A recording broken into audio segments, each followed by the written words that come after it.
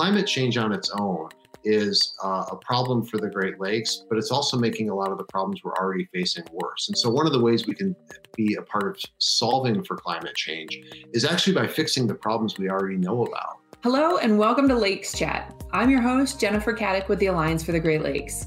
In today's episode, we're talking again with Joel Brammeier, Alliance President and CEO. Today, we're chatting climate change and the Great Lakes. Our region is frequently referred to as a climate haven, but the Great Lakes will also be feeling the impacts of climate change. And in a recent op-ed, Joel argued that we need to get our own house in order here in the Great Lakes region.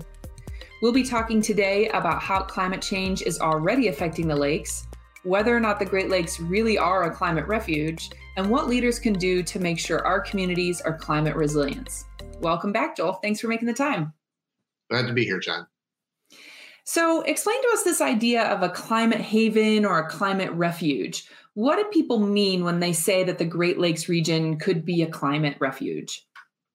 So a climate refuge is this idea that a person or a family or a business is going to move from one part of the world or one part of the country to another because of the impacts of climate change. And you hear this term a lot when referring to things like the Western wildfires and people not being able to live in homes anymore that are at risk of burning down, or hurricane-prone coastal regions, and moving to a place in the country that is safer than where they are now because of climate factors.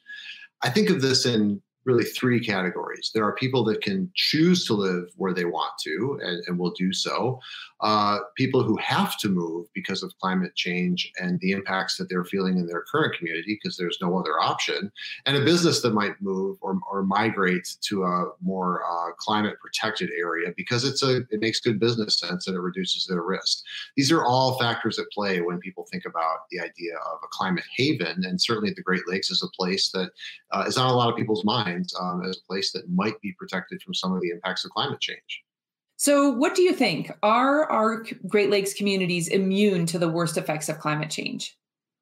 The Great Lakes are far from immune from climate change, and we're seeing the impacts of a changing climate globally start to show up locally here in the Great Lakes in the form of more extreme storms, less predictable rainfall, more extreme changes in water levels, and lots of other ways.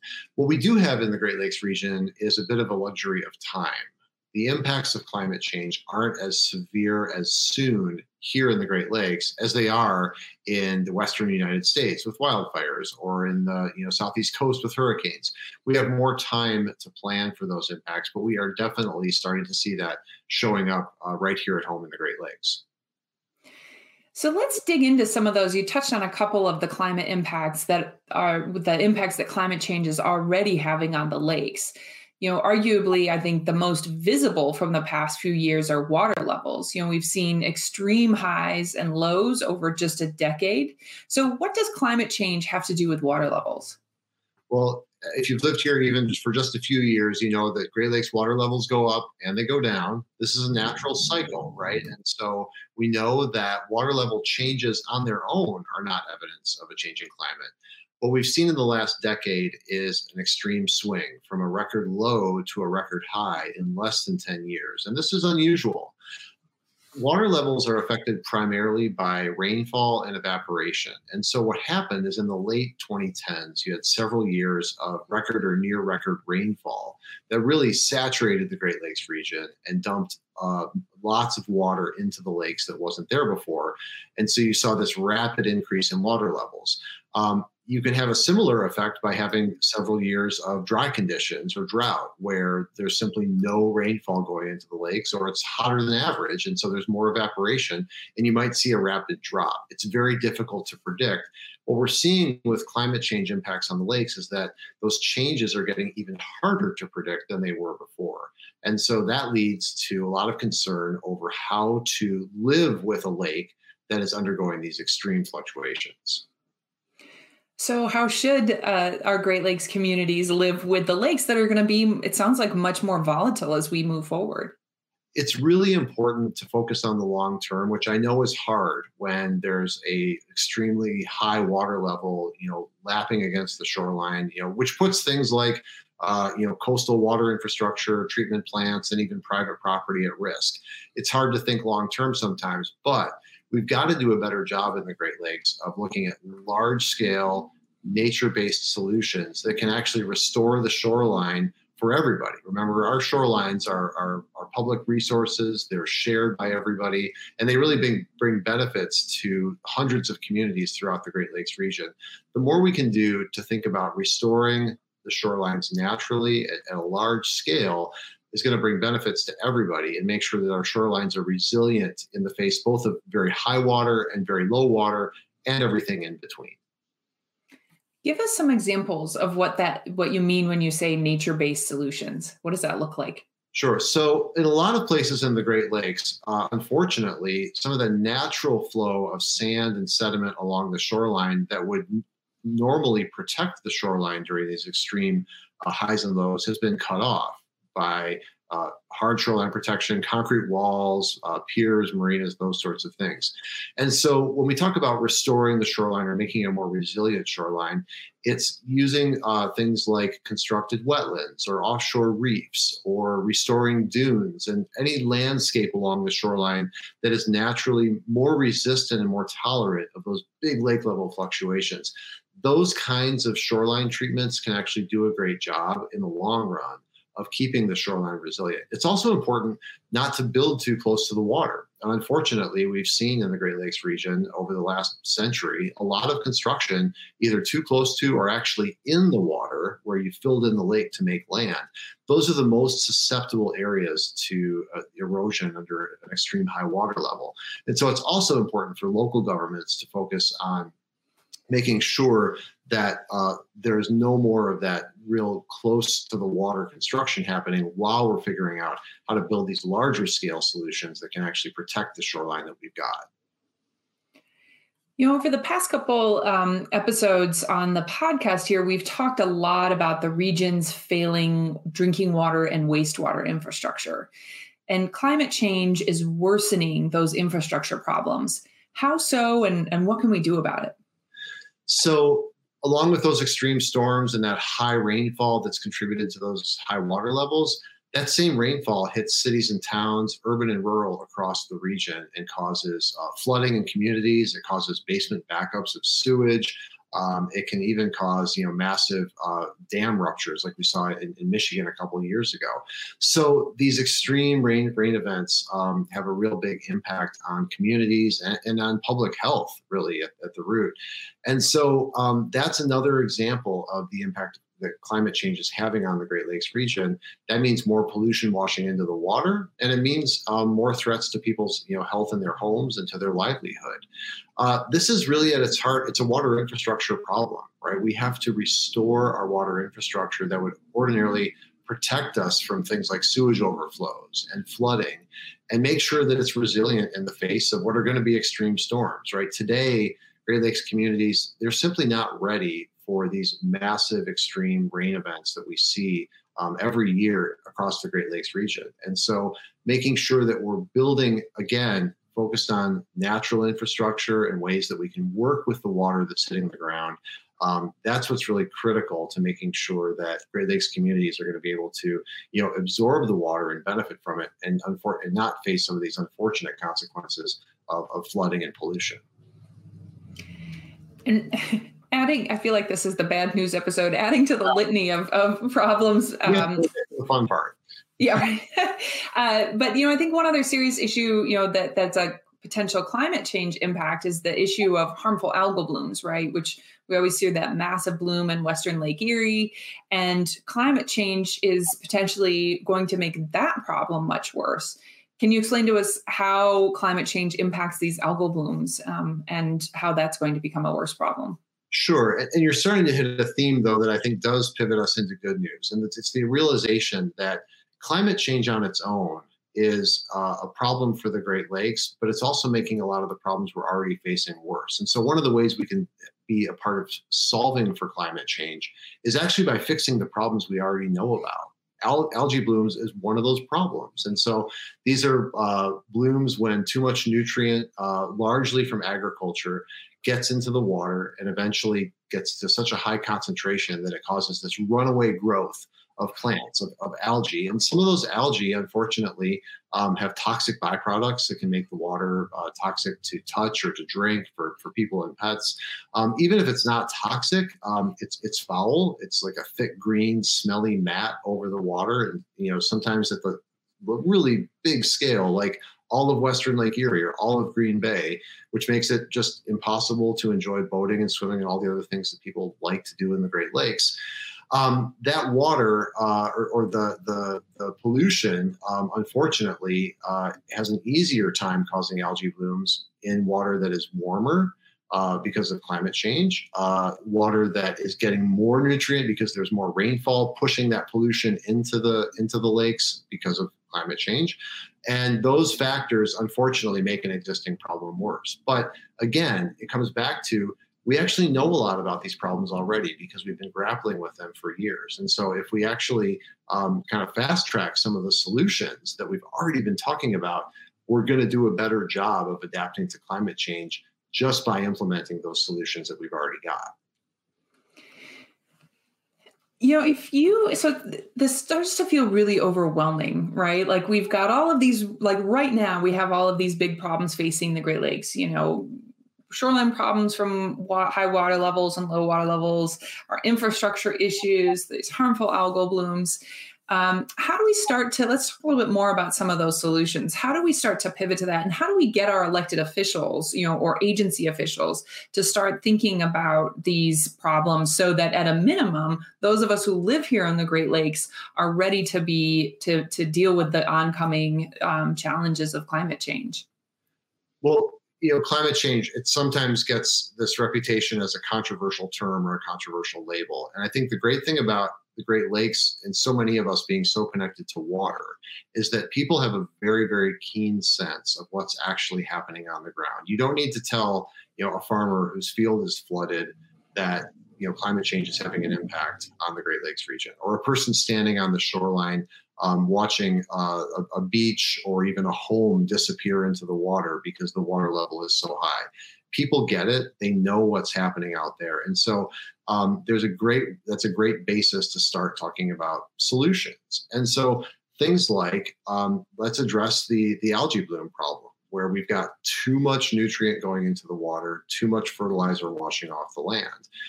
A solution to climate change and a solution to the algal bloom problem is keeping that fertilizer on the ground where it belongs and not putting so much of it on the land that it washes off into the water as pollution, right? It's a pretty common sense solution.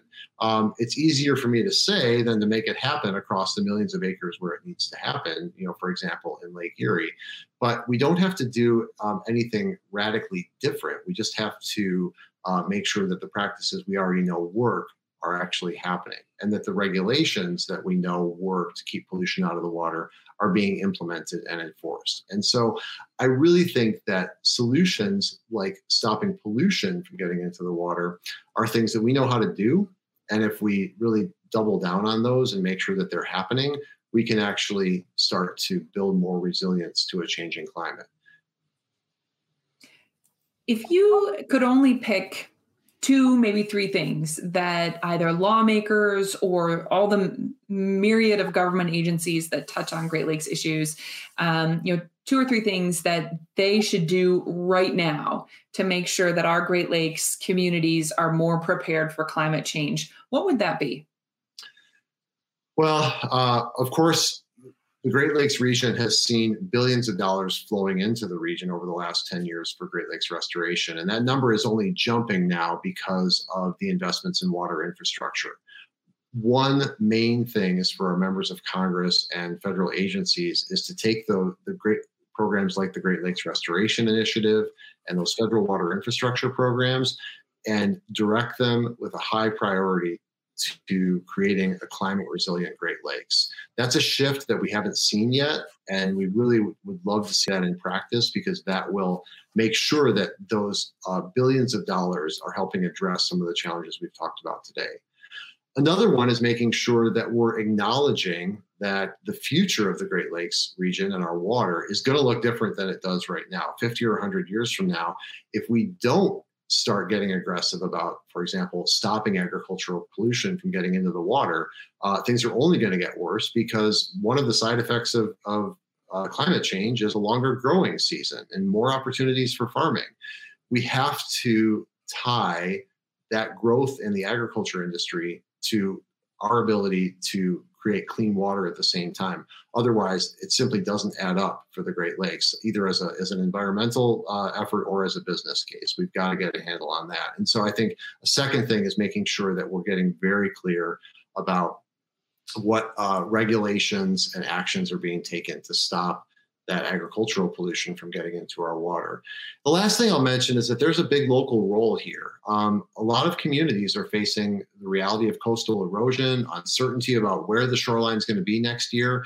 And those problems often are going to need to get solved at the local level. So whether it's a county or a township or a city, getting access to the funds and the expertise they need to be able to plan for a future where we're not building as close to the shoreline, where we're building those natural solutions that actually can make the Great Lakes coast more resilient. A lot of that work can happen at the local level, and that's something that cities and local decision makers can engage on big time. And I know that Congress set aside some funding for a coastal resilience study, and I know the Army Corps of Engineers is leading that project. Tell us a little bit about what that means for what that is and what that means for the Great Lakes region.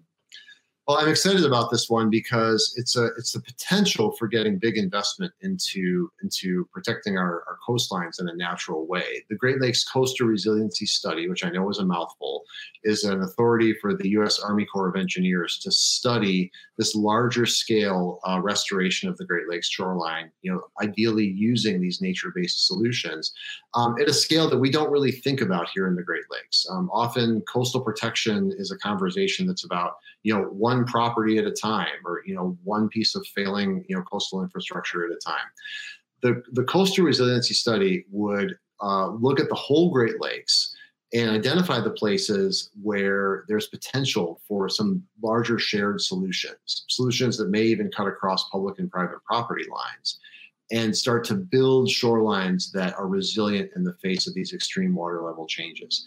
That study is just getting underway now, and it's a relatively small investment that requires the cooperation of all the Great Lakes states. But in a couple of years, this could actually be illustrating the path to how we could invest in some of these larger projects and actually have a good shot at restoring large sections of the Great Lakes shoreline. And again, shifting our thinking, so we're not just doing things the way that we always have, but looking to examples from the ocean coasts or other countries across the world that are grappling with the same problems.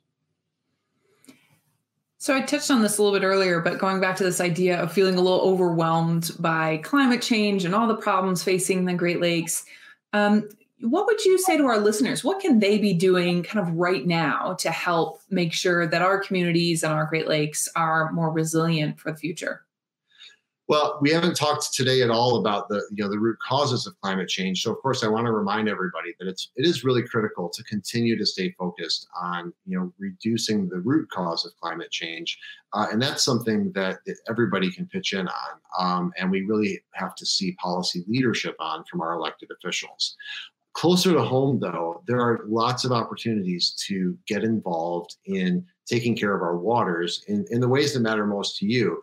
And, as I've said today, climate change is making a lot of Great Lakes problems worse. What that means is the solutions that you already know about, like, restoring wetlands or, cleaning up our local areas, natural areas, or even working to keep pollution out of the water the way that the Great Lakes has shown that it's been good at for decades.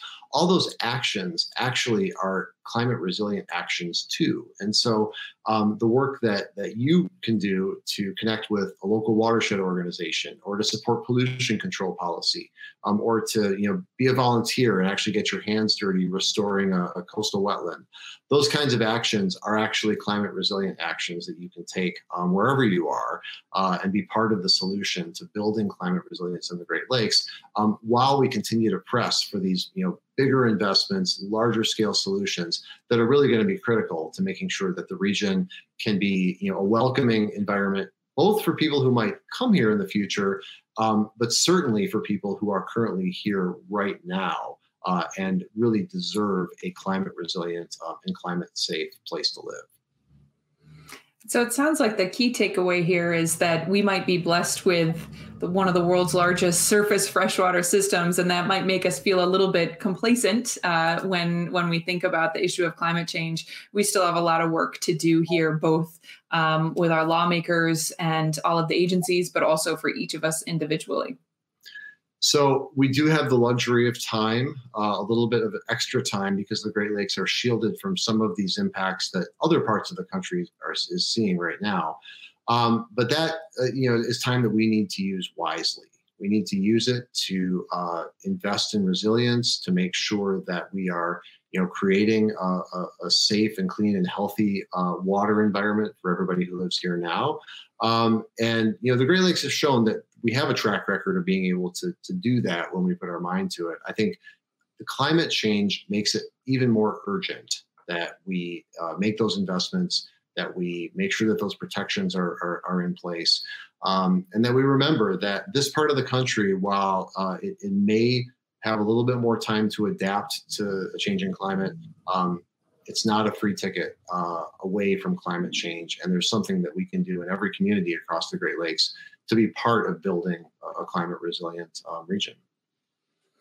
Well, thanks so much, Joel, for taking the time to chat with us today. We'll put a link to your op-ed and a couple of the other resources that we talked about on our webpage, which is greatlakes.org/lakeschat. But thank you so much for taking your time to talk climate change with us today. We appreciate it. Thanks, Jen. Thank you for listening. On our website, greatlakes.org/lakeschat, you'll find links to more information about the topics that we talked about today, and you can also sign up for updates to stay in the know about Great Lakes issues and opportunities to get involved. Special thank you to my colleague Michelle Farley, who produces this podcast. Be sure to subscribe so you'll know when the next episode drops. Talk to you next week.